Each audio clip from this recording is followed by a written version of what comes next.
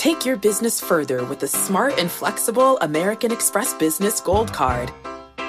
You can earn 4 times points on your top 2 eligible spending categories every month, like transit, U.S. restaurants, and gas stations. That's the powerful backing of American Express. 4 times points on up to $150,000 in purchases per year. Terms apply. Learn more at americanexpress.com/businessgoldcard.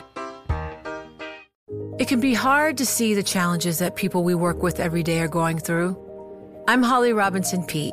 Join us on The Visibility Gap, a new podcast presented by Cigna Healthcare. Download it wherever you get your podcasts.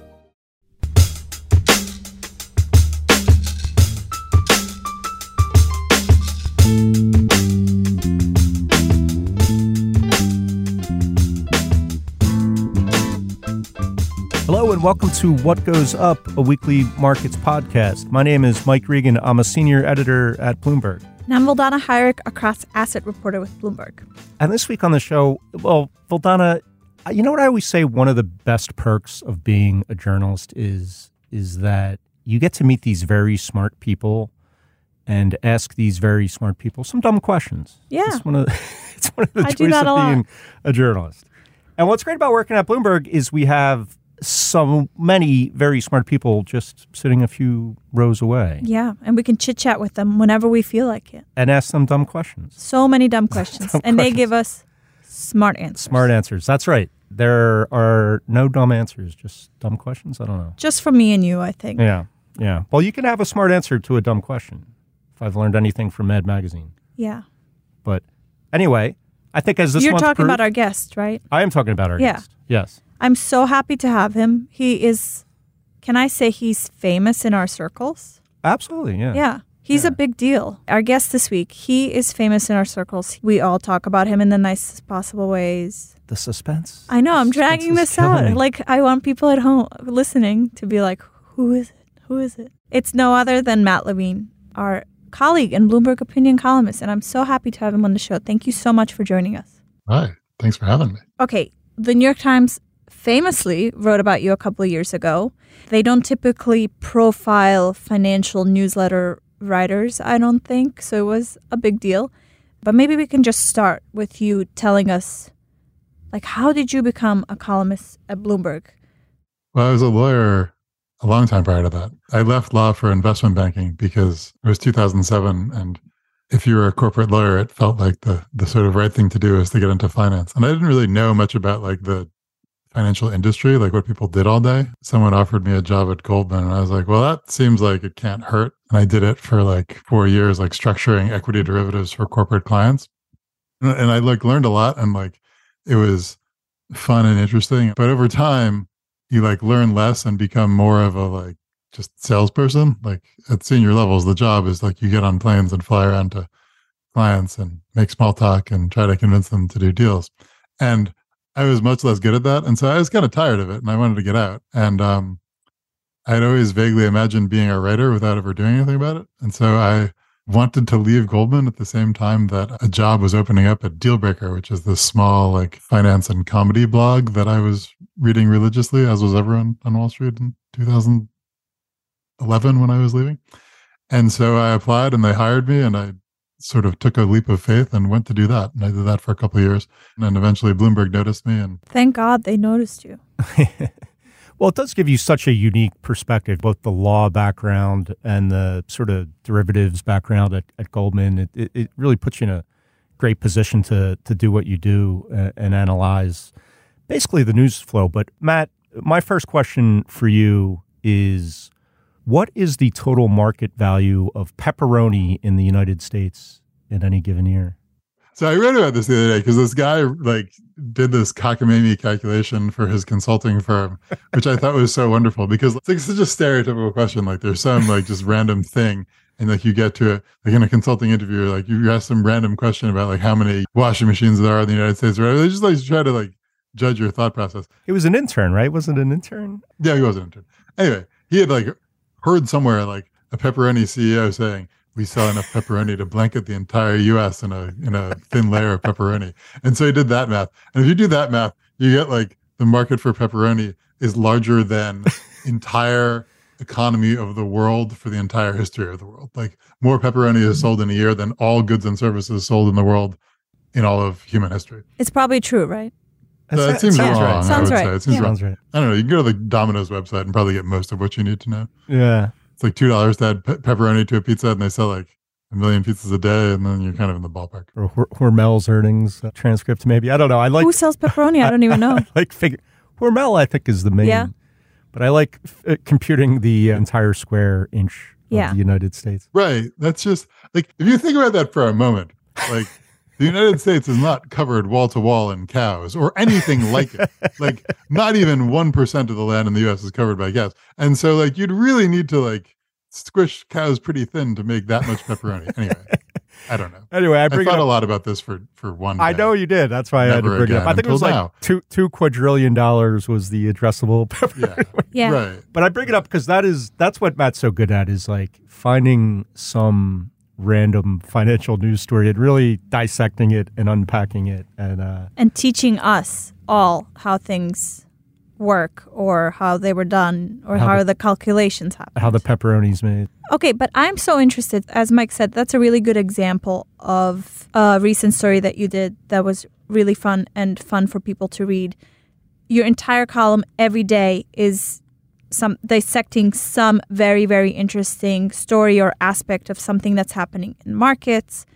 I'm curious about your process. Like, what do you do? Where do you look for these stories? Do people send them to you?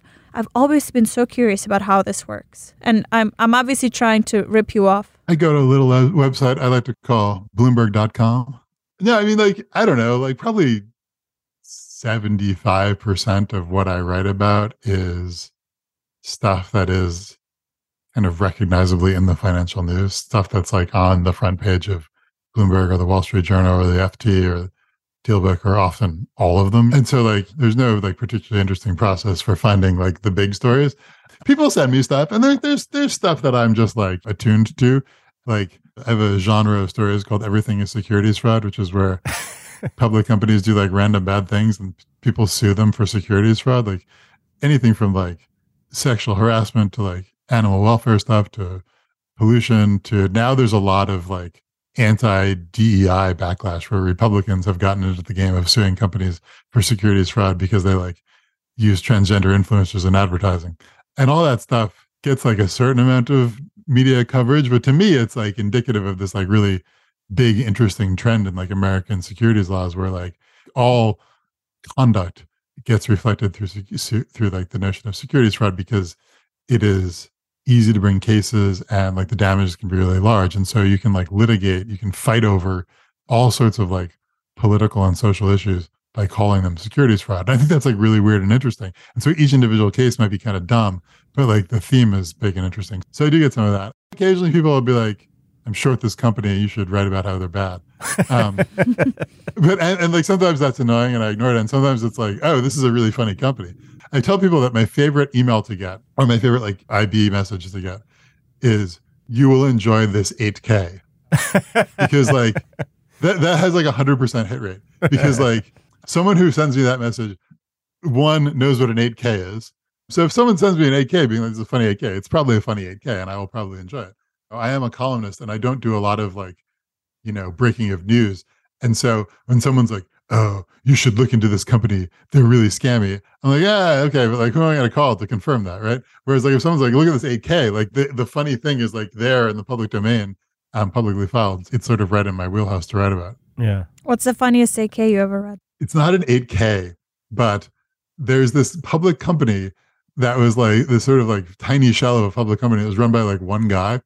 And he filed like, I don't know, 30 10Qs and 10Ks, like periodic reports all at once. Like he was way behind on the annual filings for his company. And so he filed them all at once. And they were just like complaining about how hard he was working. Like all of the stuff was like, Mr. So-and-so gets no support. And he's doing all these 10Qs by hand. And they were very like, there's a range of public companies and most of their filings are sort of carefully lawyered and sensible. And then at the far tail, there's a lot of like very weird stuff. What I find fascinating is, you've always kind of focused on some of the absurdities of finance and the markets, but I feel like the markets are getting more and more absurd and more and more Matt Levine-esque as the years go on. And I'll give you an example. You're talking about securities fraud. One of my favorite columns of yours recently was about Ryan Cohen, who is the meme stock. He was long Bed Bath & Beyond, right? And to some big dollar amount. And someone tweeted something about Bed Bath & Beyond, and he replied with a funny quip, and he included the moon face emoji, which and to your point, Matt, I think in the column, I've never even seen that emoji before. I don't think it translates to every device. Like everyone was calling it the moon face emoji, and I looked at it and like it's a smiley face. Right. But apparently it's a moon. I thought it was a smiley face too, actually. It's just the smiley face, but like there's like if you like hover over it, it says it's a moon emoji. Anyway, yeah, he tweeted this moon emoji, which I guess in like the code of meme stocks means that the stock will go to the moon. And then he sold the stock like the next day, basically, or like 2 days later. Yeah. And so they sued him for securities fraud, saying that he was telling people to buy even as he was selling. It's all funny and it's absurd and it's fun to talk about because of that. But I feel like there's a bigger issue. Let me just read a couple lines from your column. You said, back in the olden days, I learned that securities fraud meant lying about things that would be material to, quote, a reasonable investor. But in the world of meme stocks, there are no reasonable investors. What matters is not cash flows or business plans, but memes and influencers. And so the standards for fraud are perhaps different. I think it's reasonable to say, to a large extent, the meme stock was a phenomenon of a particular macroeconomic and also social environment where like people were stuck at home, they were bored. Yeah. Robinhood had sort of relatively recently come on the scene and like built a good product for gamifying stock trading. And like people were getting stimulus checks. And there were a lot of factors combined to allow like a bunch of retail traders to get really into sort of irrational trading. And I don't think that's like the main factor that is driving like the price of Nvidia or whatever, or like of treasury bills. But yeah, like that's a thing. Like, and absolutely, I've spent more time writing about dumber stuff than I would have 5 years ago. And that dumber stuff is often meme stocks or crypto.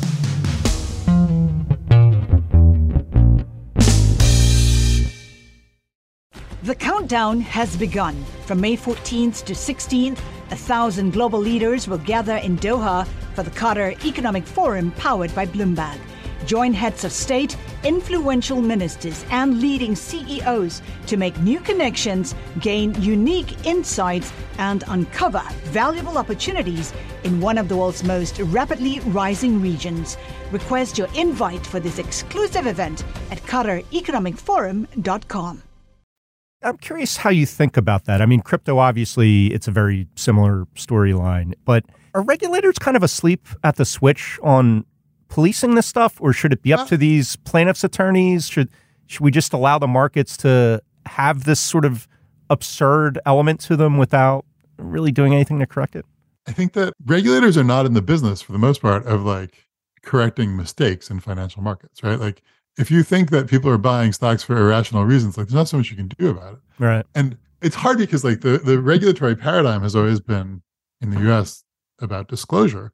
And so when, they're in sort of the early days of meme stocks, some meme stocks, I think of this is more or less true of GameStop, were nervous about their stock had gone up 10x and they needed money. And they were a little nervous about raising money because they're like, our stock is at really weird prices and it just feels like fraud to raise money. And then other meme stocks were like, great, people want to buy our stock, we're going to sell it to them, right? And that was like, AMC was big on that, but also like Hertz were bankrupt and their stock got memed up and they're like, okay, we're selling stock.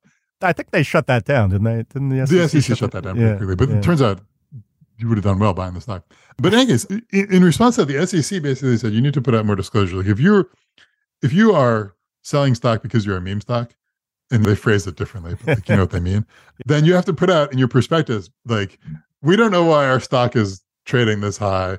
It's probably for no good reason. You probably shouldn't buy it, right? And so like companies would do that. They like put out a prospectus saying our stock is trading at random prices for no reason. We don't understand it either. But like nobody reads that. Like, like the whole disclosure regime just sort of falls apart in the face of like the meme stock phenomenon, because you can say whatever you want in this perspective, but nobody is reading it or deterred by it. And like, that's the bullet that the SEC has. And after that, like, okay, you want to buy it, you buy it. Yeah. I think it's really hard. And I think they feel obligated to say stuff and do stuff and commission reports and like testify in front of Congress and like create the impression they're doing stuff. To the extent you diagnose the meme stock phenomenon as like a bunch of people online decided it would be fun to buy stocks at really high prices, that's just not something the SEC has any like authority to stop, right? And so they go after, or they talk about things that are ancillary to that. There's a lot of talk about payment for order flow and market structure, and somehow you think if you change how the stock market orders get routed, that will somehow solve the memes. But it has nothing to do with it, right? It's just something that people get mad about online. Or they like, the SEC has looked into short selling rules because some of the early meme stock phenomenon was about trying to squeeze short sellers. But regulating short selling more harshly is a strange response to that, because like the short sellers weren't really they were the victims there, as it were. They looked into a little bit like, is there some sort of collusive market manipulation here? And I just think the answer is clearly no, right? I mean, there's people online saying, I like this stock. So there's not a lot they can do. And I think they're keenly aware that it's embarrassing, right? Yeah. Like you want your capital markets to look sophisticated and professional and driven by fundamentals. And then when they're just memeing around, you feel embarrassed about it. It's not something they can fix. But, I mean, there is this cohort of people posting on Reddit these wild conspiracy theories to help pump up the stock. But even with that, I'm not sure there's a lot they can do about that. And they regularly go after like true pump and dumpers, like people who are pumping stocks while they're selling them and who are lying about the fundamentals of the business. But I think in a lot of the meme stock stuff, it's some combination of people who seem to be genuinely and often like pretty well informed believers in the business, plus like just random enthusiasts. Yeah. And like they're not lying. They're just like to the moon. That's not a lie. There's nothing deceptive about that. Yeah. And so it's just hard to police that. When I went to see the Barbie movie, they played the preview for the GameStop movie. Oh. Did you know it's coming out? No, I knew there was one of them. I don't even want to see it. What I love when I read your columns, and I read them every day, I'm your number one reader, I think. Mike probably can't say the same about himself. I read all of them every day. You read all the way through the footnotes. Top to bottom? Oh, yeah, always. The footnotes are just in case, because sometimes he saves like the funniest stuff for last. Yeah. Often. I have people who tell me they read it in reverse. Yeah. Oh, that's not a bad idea. I might start doing that. Yeah. So I can get a good laugh in at first. I usually go in and make sure he's not making fun of me for something. That's important. Yeah. Oh my gosh. Search my name. You sometimes mention my articles and my heart stops. I'm like, oh no. Did I do this calculation correctly? But anyway, what I love is that you do have these recurring themes. So one, like we were just talking about, is meme stocks. Everything is securities fraud. Another one is proximity to Elon Musk. I don't talk about that one so much because like that magic has gone away a little bit. Like for a while I was saying that the most important factor in financial markets was not cash flows, but proximity to Elon Musk. And what that meant is like when he would like tweet about a word, a company whose name was near to that word stock would go up. Like fans of Elon Musk would buy stuff he tweeted about. And so he really did have the ability to manipulate the prices of things like Dogecoin and to some extent Bitcoin, and to a larger extent the price of Tesla stock and a lot of other stuff. And I thought that was fascinating, in part just because like I would like to have that power. I would use it to make money. It's not clear that he ever did use it to make money. He just sort of wanted to. But that would be securities fraud. That would probably be securities fraud. It depends. But yeah, that has dissipated a little bit, I think, partly because that's just a meme stock phenomenon, right? And people who are less bored and don't have stimulus checks are just less interested in throwing money at whatever Elon Musk mentions. And then partly because a lot of those trades have not gone particularly well.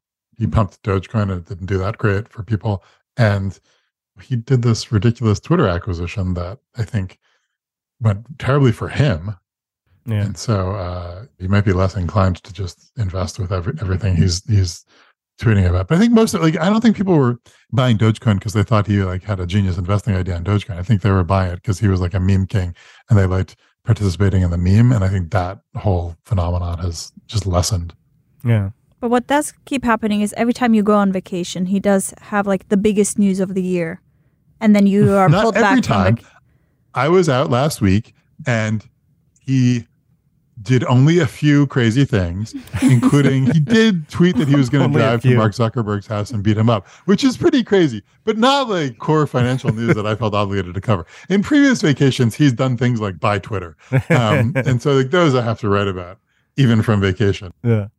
Well, Matt, one of your perennial themes that I've always enjoyed, it used to be anyway, people are worried about bond market liquidity. I don't know how many stories we've all seen about people worried about bond market liquidity. And then sure enough, last year we have the worst bond market of any of our lifetimes. Bear market in all manner of bonds. I don't think I heard liquidity blamed once for any of it. Are those worries over?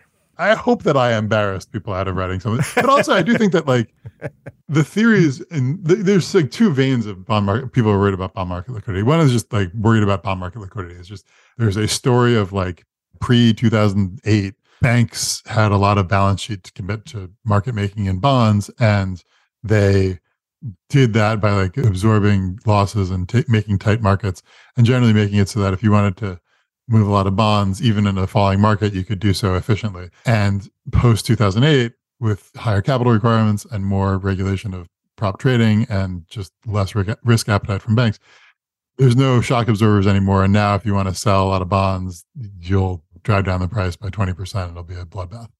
And like, I think like there's truth to that at some margin, right? But like, it used to be fairly cheap to trade bonds. Like investors were subsidized by essentially banks underpricing liquidity risk, and like that led to 2008, right?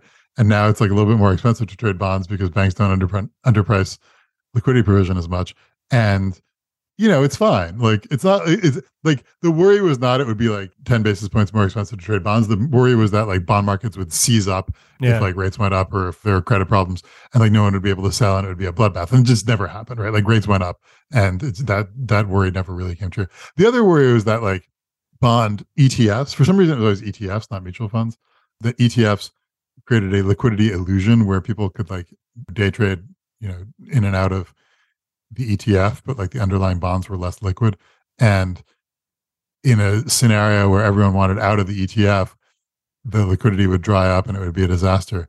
And I think like in some of the dislocations around COVID, there was like a little truth to that. Like there was a little bit of like dislocations between ETF prices and bond prices, but not in a way that like caused a big crisis. And I think the sort of latest research is that ETFs actually contribute to the liquidity of the underlying bonds. I love ETFs, so I'm happy to hear that. Yeah, you love bonds too. You love. Hate bonds. When you said bond market liquidity, I tuned out.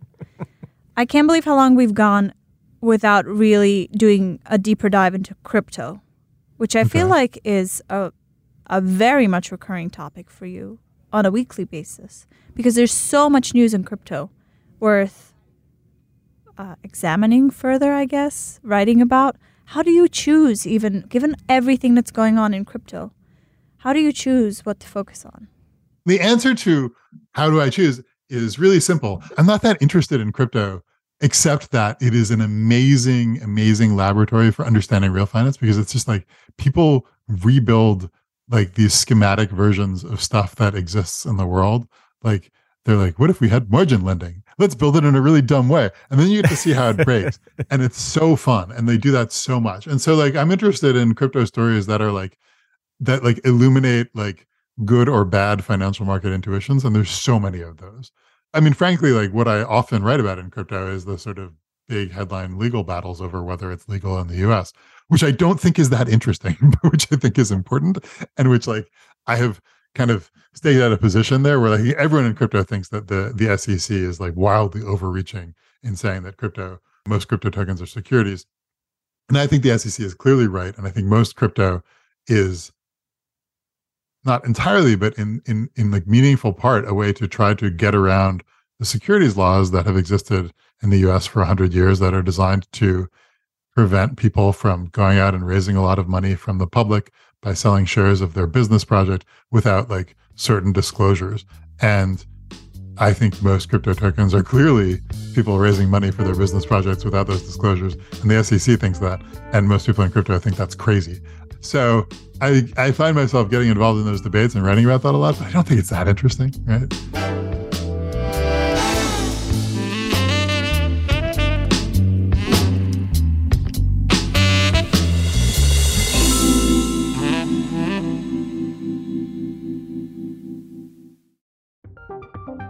From Silicon Valley to Wall Street, the promise and perils of artificial intelligence are playing out on the world stage.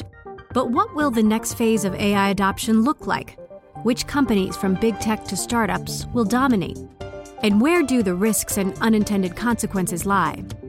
I'm Emily Chang. Join me at Bloomberg Tech in San Francisco, May 9th, to answer many of the industry's burning questions, alongside Snap's Evan Spiegel, Xbox President Sarah Bond, OpenAI's Brad Lightcap, top researcher Dr. Fei Li of Stanford, and many more. More details and just a few tickets left at Bloomberg.com/TechSF.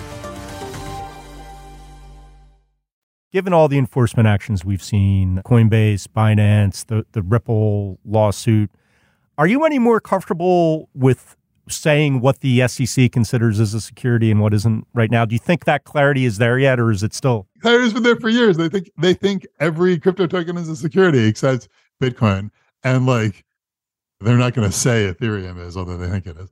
And this is totally clear. Like there's no lack of clarity there. It's like just people are mad about it. And by the way, like the SEC could well be wrong. I think they're kind of right, but like they've had a mixed record in court.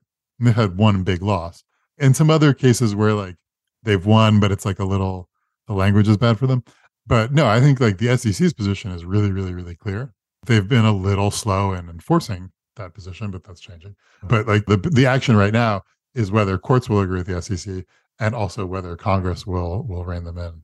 The loss you're talking about is the Ripple case, right? Sorry, the loss is the Ripple case, yes. So that's XRP. So is XRP a security? That's a Ripple token, XRP. I mean, I don't know. That case is going to be appealed. I mean, the finding in court was incoherent, but I mean, it's kind of that XRP is not a security, and it's kind of that it's sometimes a security when it's sold to institutional investors, but not when it's sold to retail investors, which is not really the way the securities laws work. Yeah, that doesn't seem like that will stand. I feel like that is too weird of a judgment. I don't know. Do you see that getting overturned? Ultimately, where do you see it all going? Do you think Congress is going to sort of finally get on the ball and codify what is and what isn't, or is that wishful thinking that that's going to happen?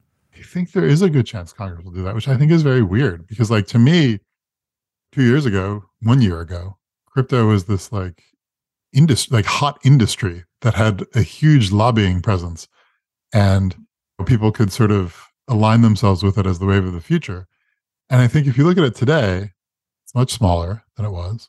The wave of the future is AI now, not crypto. Right? Every VC has pivoted from crypto to AI. Yeah. And a lot of the prominent crypto founders who were posing for handshakes with senators are, at least their project has gone bankrupt and they're suing each other. And like sometimes they're in prison, right? And so like, I don't know, if I were a Congress, like I feel this is just someone who wrote about crypto. Like I feel burned by crypto. I'm like, I'm not going to give these guys the benefit of the doubt anymore. I'm not going to advocate for them anymore because like they're all in prison. I think if I were a congressman, I would be like, man, I opposed shaking hands with a lot of people who are now in jail, and I don't want to do that again. So I'm not going to introduce a bill to like make crypto more illegal.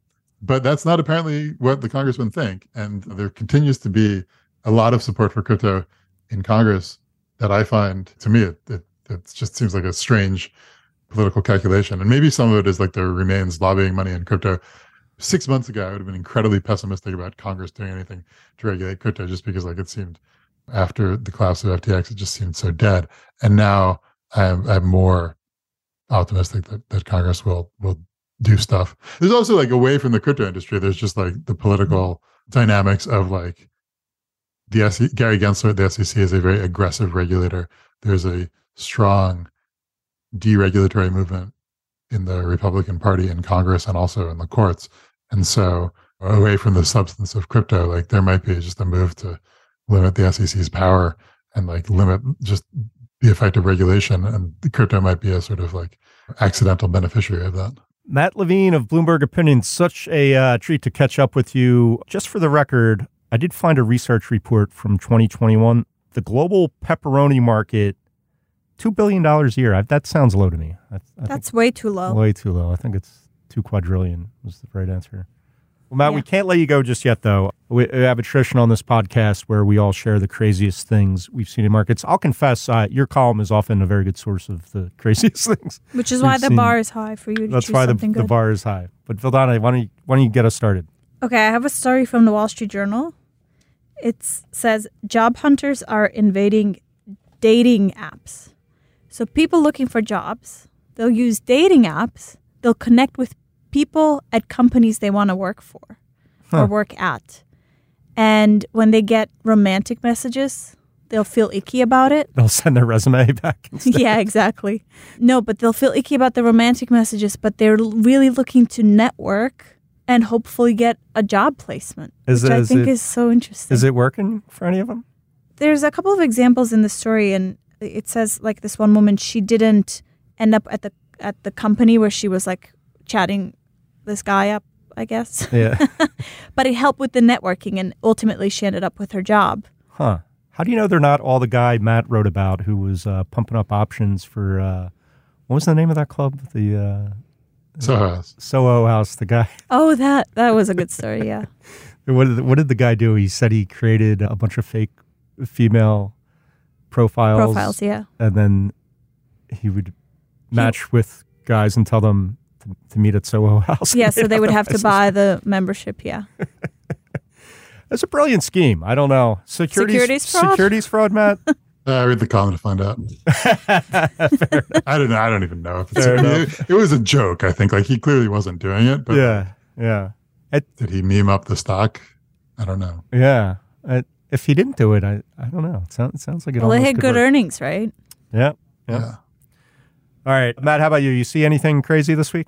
Not to cheat and tap my column, but by all means, go ahead. I'm fascinated by the situation with Sculptor Capital Management. Sculptor is this like publicly traded hedge fund firm, and it's got a hedge fund manager who runs it, and it's trying to go private. It has agreed to sell itself to another firm that would keep that manager in place. And like a bunch of other hedge fund guys have just lobbed in a topping bid saying, no, we should buy it. We should kick out that guy and we should take over this fund. It's like you wonder why it doesn't happen more often. And the answer is basically because there are not a lot of publicly traded hedge fund firms. Right. But it's such a like aggressive move of these guys wanting to buy a hedge fund firm because they think they do a better job of running the hedge fund than the guy who's running the hedge fund. And it's weird because it's like, it's a bunch of them. It's like Boaz Weinstein and Bill Ackman and Mark Lazary, who are all big hedge fund managers, teaming up together to go in on this other hedge fund. And they're doing it in their personal accounts. Like, they're not, like, they all run hedge fund firms, but those firms are not trying to buy the Sculptor. They're doing it with their own money, I guess, because like they're hedge fund managers in their day job, but they want to manage a different hedge fund as a hobby. I just think it's so wild. And it's going to be like a contested M&A situation, and like there's all sorts of accusations, and just like the basic gist of these hedge fund guys trying to steal hedge funds from each other is very unusual. That is a great story. All right, I'll give you mine. I'm always fascinated. I don't know about you guys. I assume we all take public transportation to work, right? So I've never been a big car guy. I take a helicopter. Oh, of course you do. Yeah, I've never been a big car guy, and especially people that buy these vintage cars for a lot of money, that never quite got that. Mm-hmm. But it's great for crazy things. I'll give you this story from the BBC. This wasn't like a car. It was the burnt out shell of an old Ferrari. It was from the 1950s. It was a 500 Mondial Spider Series 1, if that means anything to anyone. One of 13 made. It was driven by Ferrari's first official race car driver, Franco Cortez, who it doesn't sound like he was that very good at being a race car driver even. He finished 14th in this 1,000-mile race across Italy. He crashed the car a bunch of times. Anyway, someone bought the remnants of this car. Why was it burned out? I guess because he would crash and it would catch fire. But then it was in a big warehouse fire at some point. And so finally, what was left was basically a big heap of scrap metal, all right? But it is the scrap metal of this famous old-school Ferrari racing car. Someone stuck it in a barn in Florida, and it just sat there with these other busted-up Ferraris for years and years. And then hurricane comes along in 2004, blows the roof off of the barn, and they discover these Ferraris, and then it's been a hot collector's item since. Rusty Ferraris? Rusty. This isn't even it's just basically the shell, like the outer body of it. And it's no color? it's like a gray and it's burnout, and they're saying theoretically you could refurbish it. I am highly doubtful of that. I wish I could show you the picture on the podcast, but I cannot. But you know what time it is? Yes. I'm sorry to inform you, Matt, but you're now a contestant on our game show here. The Price is Precise. What do you think at Sotheby's the winning bid was for basically a hunk of scrap metal that used to be a Ferrari race car in the 1950s? How much does a regular Ferrari cost? Well, I should know because I own so many.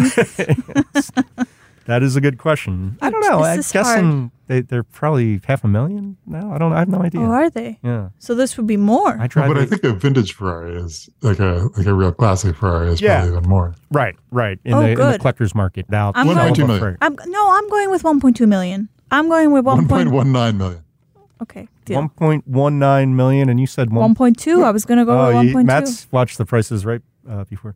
$2 million. $2 million. I win. You win, yeah. Oh my gosh. I beat Matt Levine. Wait, though, I'm questioning your strategy there. 1.19? I think you meant $1. Yeah, you're right. That's not actually Price is Right rules, because it's close without going over. But I just want to be closest. Yeah. I didn't realize that close without being, because there's only two of us. I figured it was less than that, but whatever. That's true. Well, yeah, you would have won if it was less than, that's fair enough. So wait, it was $2 million? I would have awarded him $2 million, yeah. For a scrap bunch of 500 Mondial Spider Series 1 of 13 ever made. $2 million. No comment. $2 million. Maybe they'll make an NFT out of it. I don't know. Yeah. Anyway, Matt Levine, thanks so much for your time. Always just a pleasure to hear your thoughts about, boy, we covered all the most absurd topics, I think. Really appreciate it, Matt. Thank you. All right, thank you. Thank you, Matt.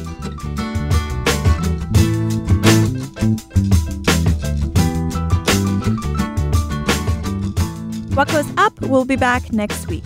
Until then, you can find us on the Bloomberg Terminal, website, and app, or wherever you get your podcasts.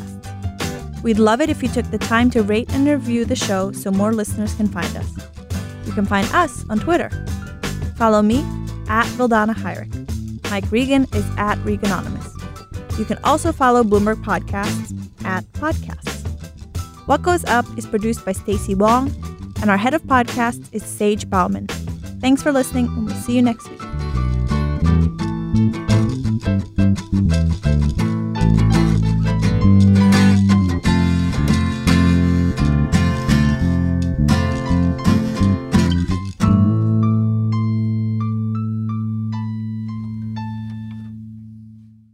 Take your business further with the smart and flexible American Express Business Gold Card. It's packed with benefits to help unlock more value from your business purchases. That's the powerful backing of American Express. Learn more at americanexpress.com/businessgoldcard. From Silicon Valley to Wall Street, the promise and perils of artificial intelligence are playing out on the world stage.